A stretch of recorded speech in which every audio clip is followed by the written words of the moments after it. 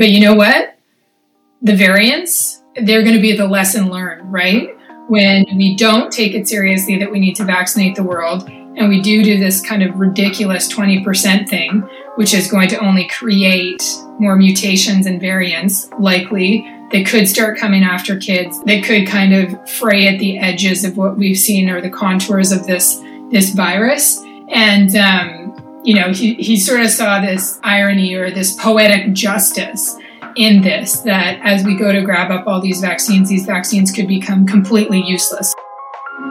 This is the Public Health Insight Podcast. Before we move on, it is important to note that the views expressed in this podcast are our own and do not represent any of the organizations we work for or are affiliated with. In the previous episode, Gordon, LaShawn, and Will spoke with Julia Anderson, CEO of CanWatch, the Canadian Partnership for Women and Children's Health, about her organization's work in global health, COVAX, and Canada's global pandemic response.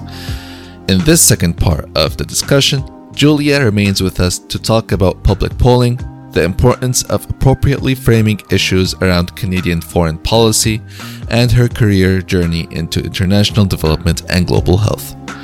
This is where they left off. I had a question, and Gordon kind of alluded to this earlier in terms of the importance of framing when it comes to advocating for foreign policy. And we were talking about kind of the self-interest language versus investment versus Canada's role. And CanWatch commissioned a national survey on which was looking at the Canadian views on foreign aid spending.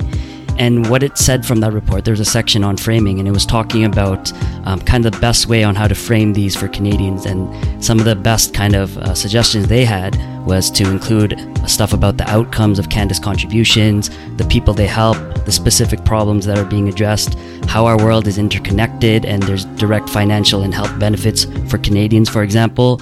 So when we're talking about galvanizing all these Canadians for their global support, why are these frames so important? It's kind of simple, and then it's super contentious.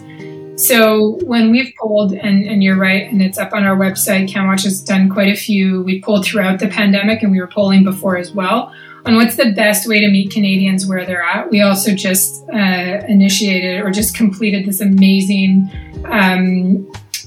process called, it was a deliberative democracy process with Stanford University, the Canadian International Council, and Global Canada. And it was fascinating. We were in conversation with over 400 Canadians, literally from coast to coast to coast. Like you'd look on a screen and you would just see the beautiful diversity that is Canada, regionally, ethnically, age, gender, and anyways, it was a fascinating process, and we got to ask them questions about their perspectives on foreign policy from a global health and an equity perspective. So when you put that together with their polling, and I'm not allowed to share the results of foreign policy by Canadians yet, but I can say that it's to a degree, it's consistent with our polling. Canadians believe that they have a moral obligation to show up in the world, and we have cover for that.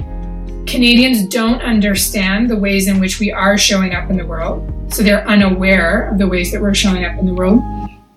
And Canadians are also somewhat unaware of the degree to which their well-being, their ability to thrive in this world, to exercise economic choices, to get jobs, etc., how tied up those interests are with people around the world. So there's a lack of understanding about that. So when you're looking at it from a public engagement or communications perspective, you kind of have to use one of those as your entry points. You kind of have to help people understand the problem before you just get to by the way, Canada should spend more on development assistance. Like that, it doesn't mean anything to someone. You have to start from the beginning, where Canada exists in the world and things are really bad in certain places. They are dramatically different than here in Canada. And I think we've kind of got this watered down notion of some of the existing misery of poverty around the world as maybe we become desensitized. I don't know why. Maybe we become desensitized, but we have a bit of a notion that things are just as bad in Canada, and that is fundamentally not the case. Like that is just, there are terrible things and inequities in Canada, Absolutely. Is the Canadian government 100% responsible for dealing with that? Absolutely. Yes. Yes, yes, yes. And around the world, things are dramatically worse, right? And I think, and does Canada have a role to play? So you've got to start there. For some Canadians, the self-interest argument really works, right? This argument that your ability to have your morning coffee, it doesn't grow in Canada. Coffee does not grow in Canada. Your ability to enjoy your Tim Hortons, your whatever, is linked to a worker somewhere else and their ability to get to work, to plant seeds sustainably, all these things, right?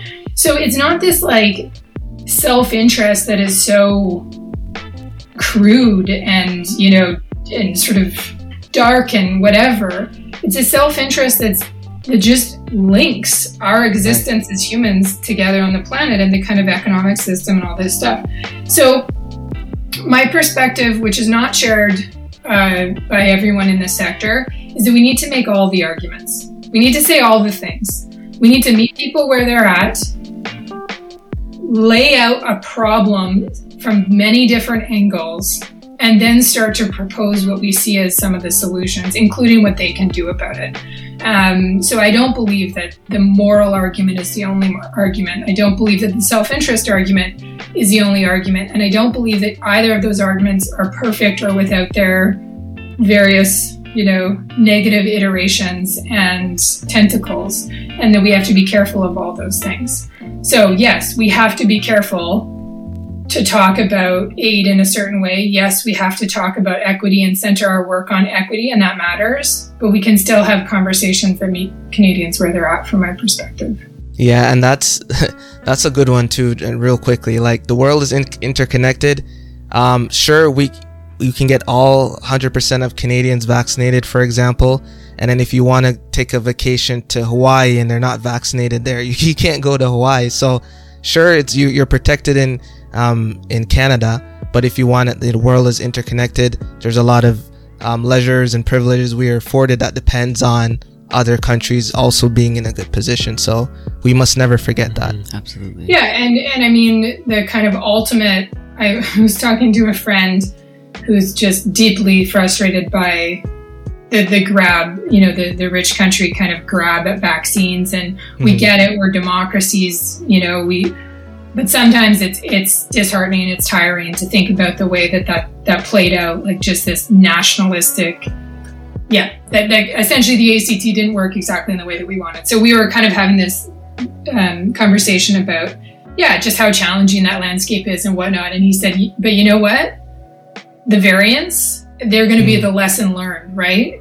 When we don't take it seriously that we need to vaccinate the world, and we do this kind of ridiculous 20% thing, which is going to only create more mutations and variants, likely, that could start coming after kids, that could kind of fray at the edges of what we've seen or the contours of this virus. And, you know, he sort of saw this irony or this poetic justice in this, that as we go to grab up all these vaccines could become completely useless. So rather dark way of thinking, rather kind of a way of thinking that you don't want to spend too much time stewing over there. But I do think that the point is clear, right? Like, we're not saying vaccinate everywhere because you're not safe unless everyone's safe for fun. It is true. And it is scientifically being demonstrated and playing out in a very dramatic way that is going to cost lives of Canadians and of people around the world. Yeah, so you mentioned, and just to wrap up the COVAX, you know, the vaccine distribution, vaccine equity part of our conversation, you'd mentioned the challenges around intellectual property and what unlocking what that could do for a global response to COVID-19. So I was wondering if you could talk more specifically about what the TRIPS agreement is and what are the arguments for by, you know, whether the stakeholders involved, the arguments for and against activating the TRIPS waiver. And this is where I get into, well, I'm often in a space where I'm not an expert. So I love to kind of ask questions, and my curiosity has given me a bit of a knowledge, but sometimes that can be dangerous. So I'm open if we've got any students of intellectual property and the WTO. Please correct me if I'm wrong. But I mean, the TRIPS waiver essentially sets out the rules by which we sort of engage in global production of assets and goods. And what the TRIPS waiver, which is being demanded by pretty much every low and middle income country is on that list who wants the TRIPS waiver, and pretty much every high income country has some sort of agreement, I don't know, behind closed doors, it feels like some sort of gentleman's handshake that they will not sign on to the TRIPS waiver. And if you look at the map, if you ever wanted to see like the post-colonial or the colonial world playing out, look at the map of the countries who want the TRIPS waiver and the countries who don't, or who are neutral or undecided. But essentially what it would allow countries to do is treat anything related to COVID, so all those commodities that we talked about earlier, as a public good. So, that it's needed for the public good. So that would mean that companies, all that manufacturing capacity that I talked about, the latent, sitting there, sleeping, manufacturing capacity would be able to be engaged in a much quicker way. Right now, individual countries can activate it, but they have to go through a whole process, and it's not been used, it's not been well used. This would just give a blanket, no.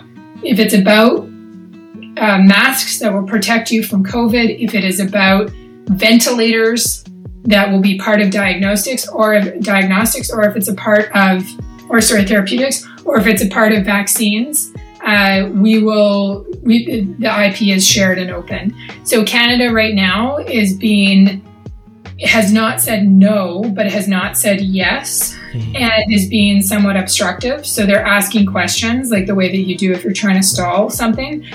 They're throwing questions out into the world. So we would like Canada to either get out of the way or ideally sign on. I think it's coming in the States. I don't think you're going to have a Biden administration that doesn't, unless there's some third way that kind of gets developed, which WTO is talking about. I think you're going to see, there's been some lobbying. I think you're going to see a bold action on the part of the US administration. I think it'd be a little bit embarrassing if our previously super bold feminist government was a taker on that policy, not a driver, right? So why let's be the first developing country that takes sort of systemic racism seriously and says, nope, this is a way to localize solutions. This is a way to let countries lead their, create their path out of COVID. And it's just smart.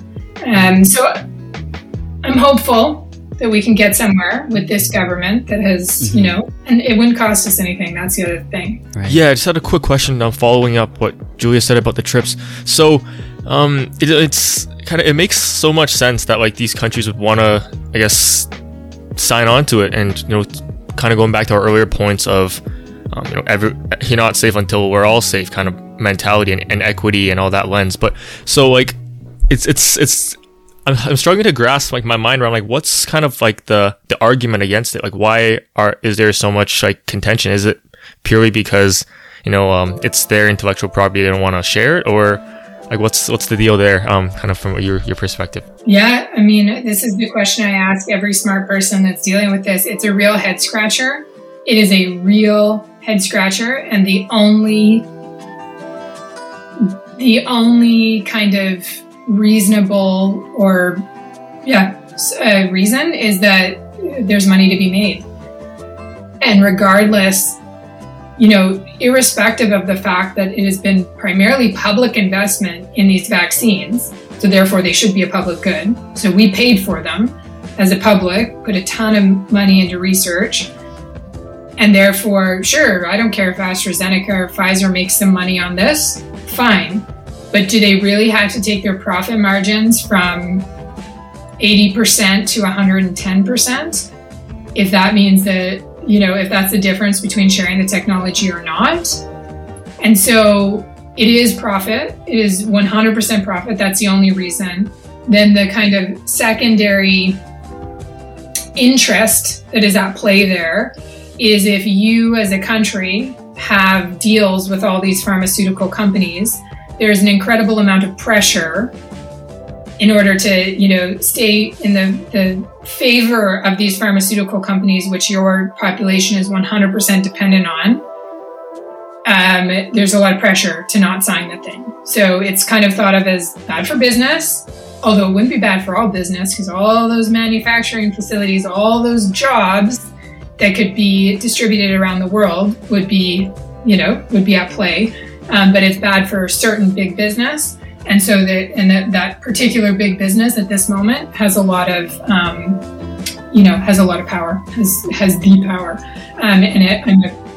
I'm hesitant to say, although I do feel like they have as much power as national governments at this point to really shape the outcomes of the world. And that, that's a scary thing for those who believe in democracy and all these kinds of things. So we're hopeful that we can get the Canadian government to stand up and be bold. But I would love to peel back the curtain and really understand with more depth, aside from those kind of high level, what it looks like. Like, is it Pfizer calling Deputy Prime Minister Freeland and being like, don't do it, don't sign it?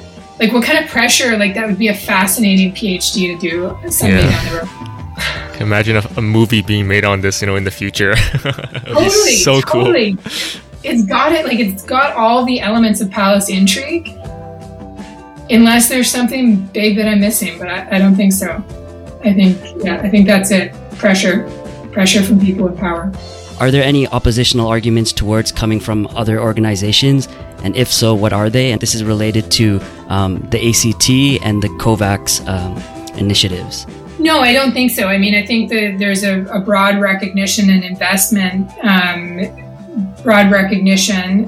there has been investment that has followed in the need for global vaccine distribution. No one argues that we've got to get a vaccine out to the world. I think some of the opposition comes in the how.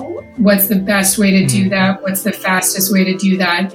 And organizations are definitely very divided on that, right? And questions like when you go in to strengthen a health system in order to get a vaccine distributed, are you taking a health systems approach, or are you taking the piece of the health system, the silo of the health system that is going to deliver on this particular thing?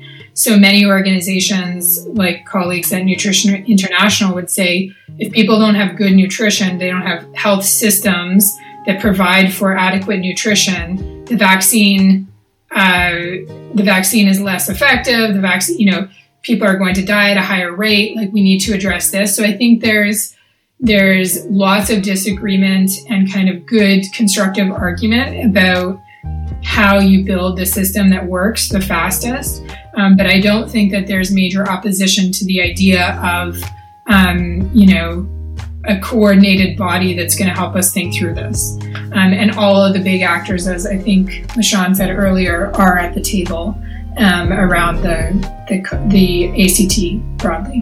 One thing that comes to mind is the tragedy of commons, where when you build a system, if it is to work the way it's intended, you need buy-in from all the big players that are involved in the global stage, so that they don't make those bilateral deals with manufacturers and circumvent the system, and then rendering a lot of it obsolete. You mentioned there's a big funding gap there. That probably has something to do with it. If you're outside of the COVAX ecosystem, you're less likely to be involved with that second AMC stream to provide some funds there.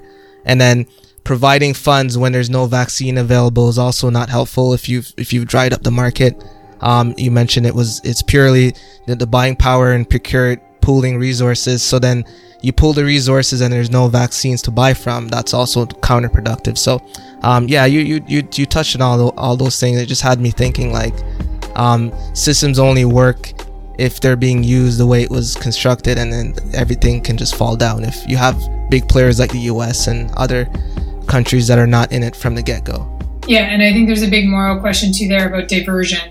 So, we saw in Italy and we saw in certain countries where health systems stopped working for everything but COVID. And so, for anyone who has, like me, had a relative with cancer during this period, or any serious health concern, are you comfortable with your health resources and systems being diverted 100% to COVID? Of course not, because, that person needs the care, the immediate care.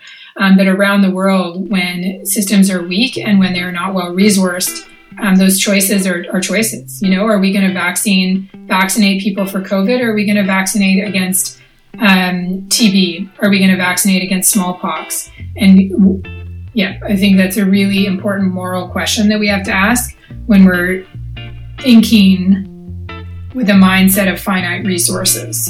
And I think I would challenge us to break that mindset for sure. One of the questions that I've been thinking and just been exposed to through work is like the idea that the COVAX facility lacks to a certain degree of transparency in the process, right? It's like how are the shipments prioritized? Like what's like the real behind the scenes kind of mechanisms and controls and just governance structure it's in place for the allocation to be made. I think that's I think that's a very dangerous grounds for politicization and really just turning this what's supposed to be a very technical and collective kind of mechanism and structure into like a muddy and messy place of politics. Yeah, I think so. And then the transparency issue is definitely has been taken up by civil society. My quick comment on it is I trust many of the players at the table to take a non-political and smart approach. I think they need to make transparency the goal because it's a non-democratic space, right? And it unlike like some of the spaces within are democratic spaces, but it's a non-democratic space. But I trust them to make smart decisions. I do not trust them to move quickly. They're heavy and big bureaucracies. And so when I was kind of in that early advocacy for civil society to be a part of things or not, I got just a churning feeling in my stomach because I'm like, I want to argue that we should all be there and that transparency should be the number one thing, but I also need them to move faster than they've ever moved before. Mm-hmm. And so in as much as that's a trade-off, I erred on the side of the just go fast, but it does, scholars would argue it doesn't have to be a trade-off. I felt like I knew a lot about the COVAX and TRIPS waiver, but I think you can never know enough. So I know after this, I'm going to dig into it a little bit deeper to learn about some of the pitfalls and the advantages of doing it. So thanks for enlightening us with that conversation.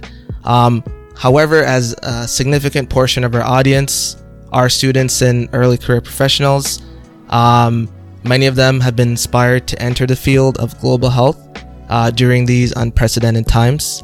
And given that we have you here with your wealth of leadership experience and subject matter expertise and your inspiring career journey, we'd be remiss if we didn't get a chance to ask you about your journey into where you are now, some of those career options in international development that a typical student may not be aware of.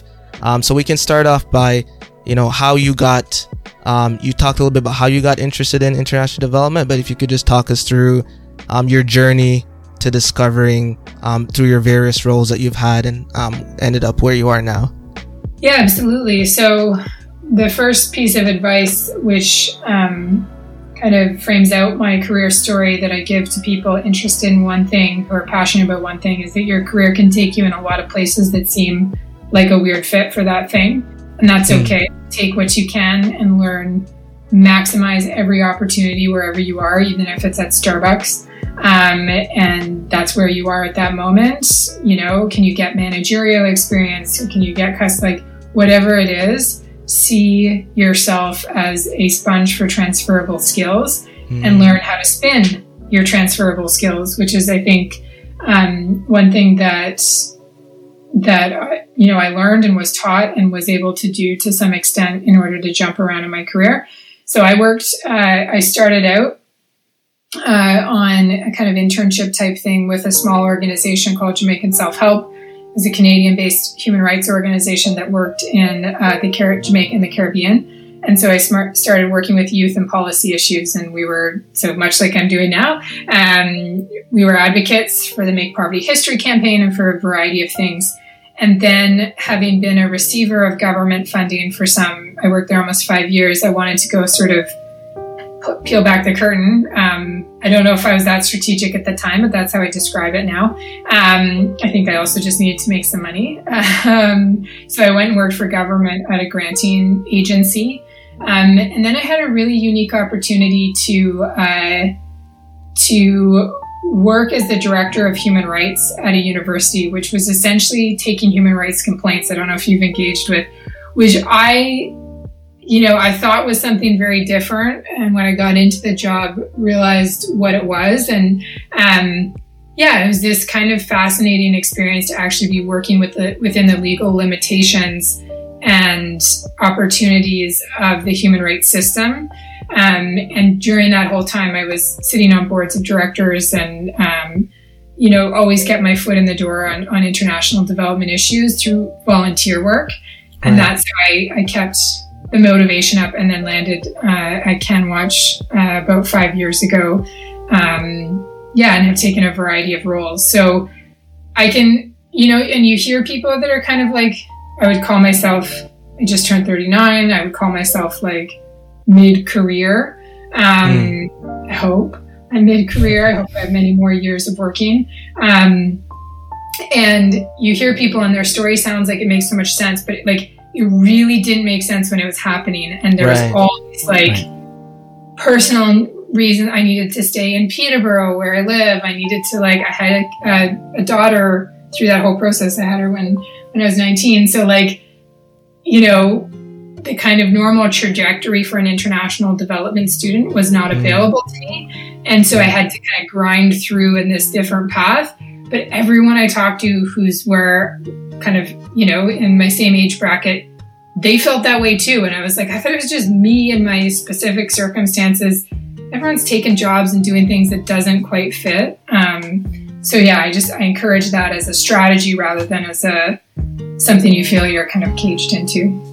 Right. And the important lesson learned from there is a lot of people might end up in a job or a certain career field that they're not as interested in. They're a little bummed out that it's not their ideal thing. But what you're saying is, as much as that might not be where you want to be at that moment, try to pull out those transferable skills that will get you to where you want to be. And I think that's something that even in our conversation with students, they look at the end goal rather than the process of getting to the end goal. And I think that approach is very helpful.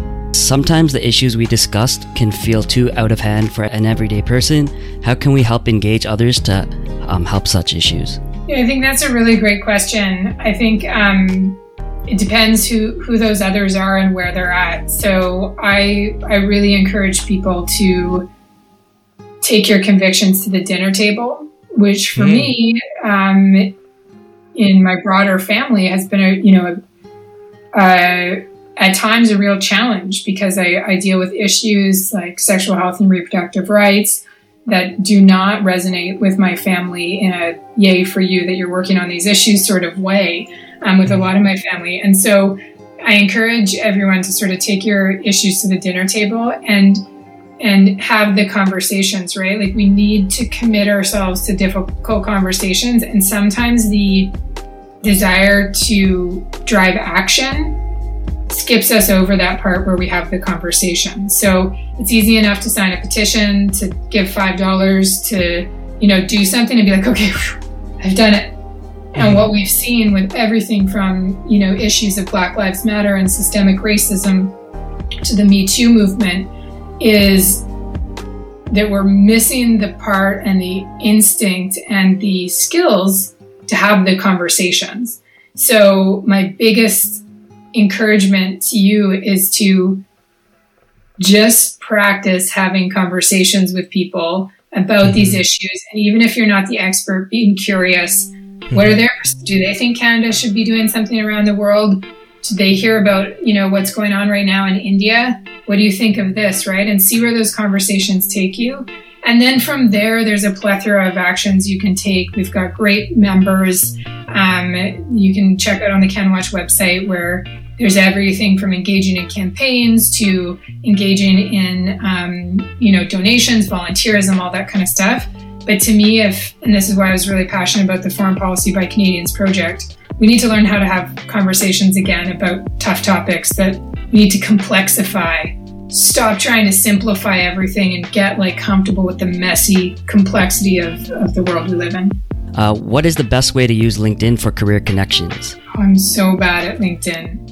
Yeah. Or broadly. What would you say is broadly? Yeah, I love LinkedIn, but I'm so bad at it.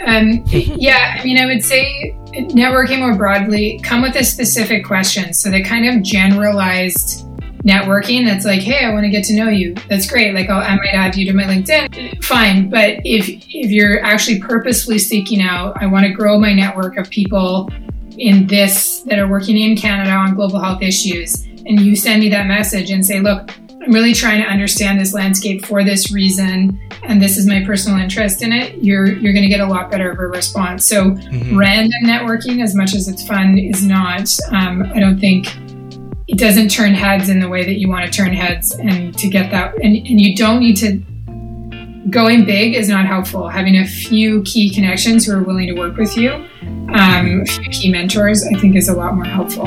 Fantastic. Yeah. Purposeful in targeting networking. As someone with an interest in global health, I often find myself conflicted with how global health as a whole is conducted. For example, it can be paternalistic, neo-colonial. How do you manage this conflict either internally or within your organization and colleagues? Answering that quickly is a challenge. Very true. We keep our head up about how very true your statement is, and we're actively looking for ways and to build best practices and to push our members hard. We push hard on kind of this equity-centered, human rights-centered, feminist approach to global health that we think will fundamentally revolutionize and challenge a lot of the kind of the really colonial, negative, racist realities of the way global health plays out right now. So I'm with you on the conflict. I'm with you on the challenge, and I think it's our job at CanWatch to push not kind of, but hard on these issues to make it better. We have a lot of aspiring women public health professionals in our audience, and there are countless reports such as the 2020 Global Health 50-50 report that highlights a lack of gender equity and gender inequality and diversity in leadership and senior management positions. And so one of the quotes from that report, confronting the 70, 80, 90 glass border in global health.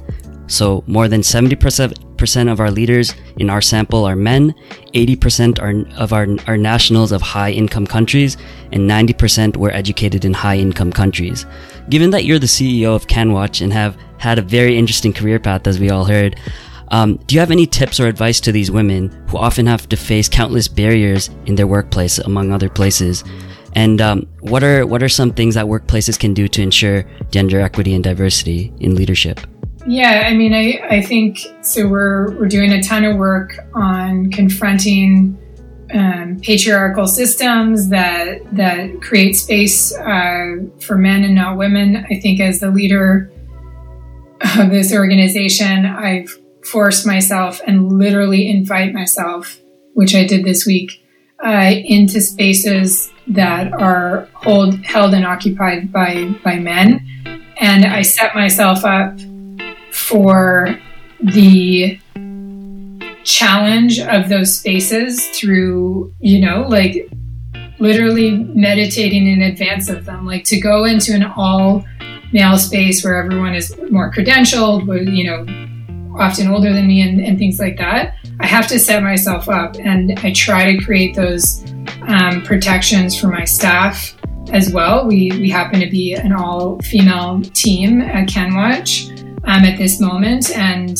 we try to talk about kind of the personal side of that. And then we try to force ourselves into spaces and change the look and feel of spaces that are traditionally held by men. I think, where we're having conversations right now is about race and diversity, and we're really challenging ourselves. And I'm situate myself as a very privileged and white woman who's come into this space with a whole host of privileges. So I'm really challenging have been challenged to think about how to create, as a leader, what it means as a leader to create an anti-racist space and to elevate voices.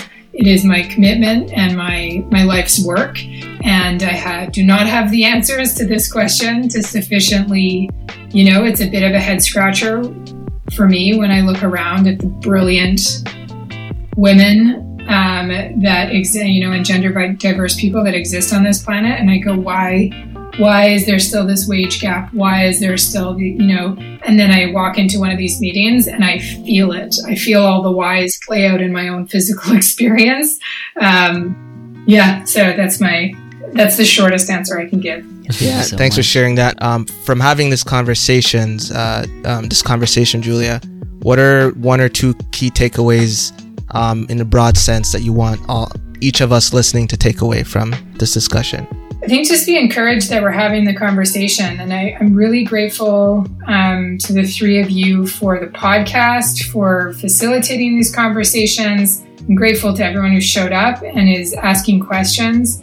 And I just, the takeaway is let's do more. Let's do more of this kind of thing, and let's get people who are not me into this space and having these conversations. And please do, for those listening or engaging, reach out. I'm not always the best at getting back to people right away and engaging, but I am interested in your story, what you're passionate about, what's driving you to show up and listen to the podcast. So if you want to share that with me, maybe we can try to get a conversation going. Absolutely. Well, back to you as well. Thank you for talking to us, enlightening us as the podcast host, as well as the our audience on all corners of the world that took time out of their Saturday morning to learn from your expertise and your knowledge and your experience in the area of global health and international development. So we would like to thank you for taking the time and sharing your knowledge with us. Thank you so much, Julia. Thank you very much. Thanks for having me. Thank you for listening to the Public Health Insight Podcast, your go-to space for informative conversations, inspiring community action.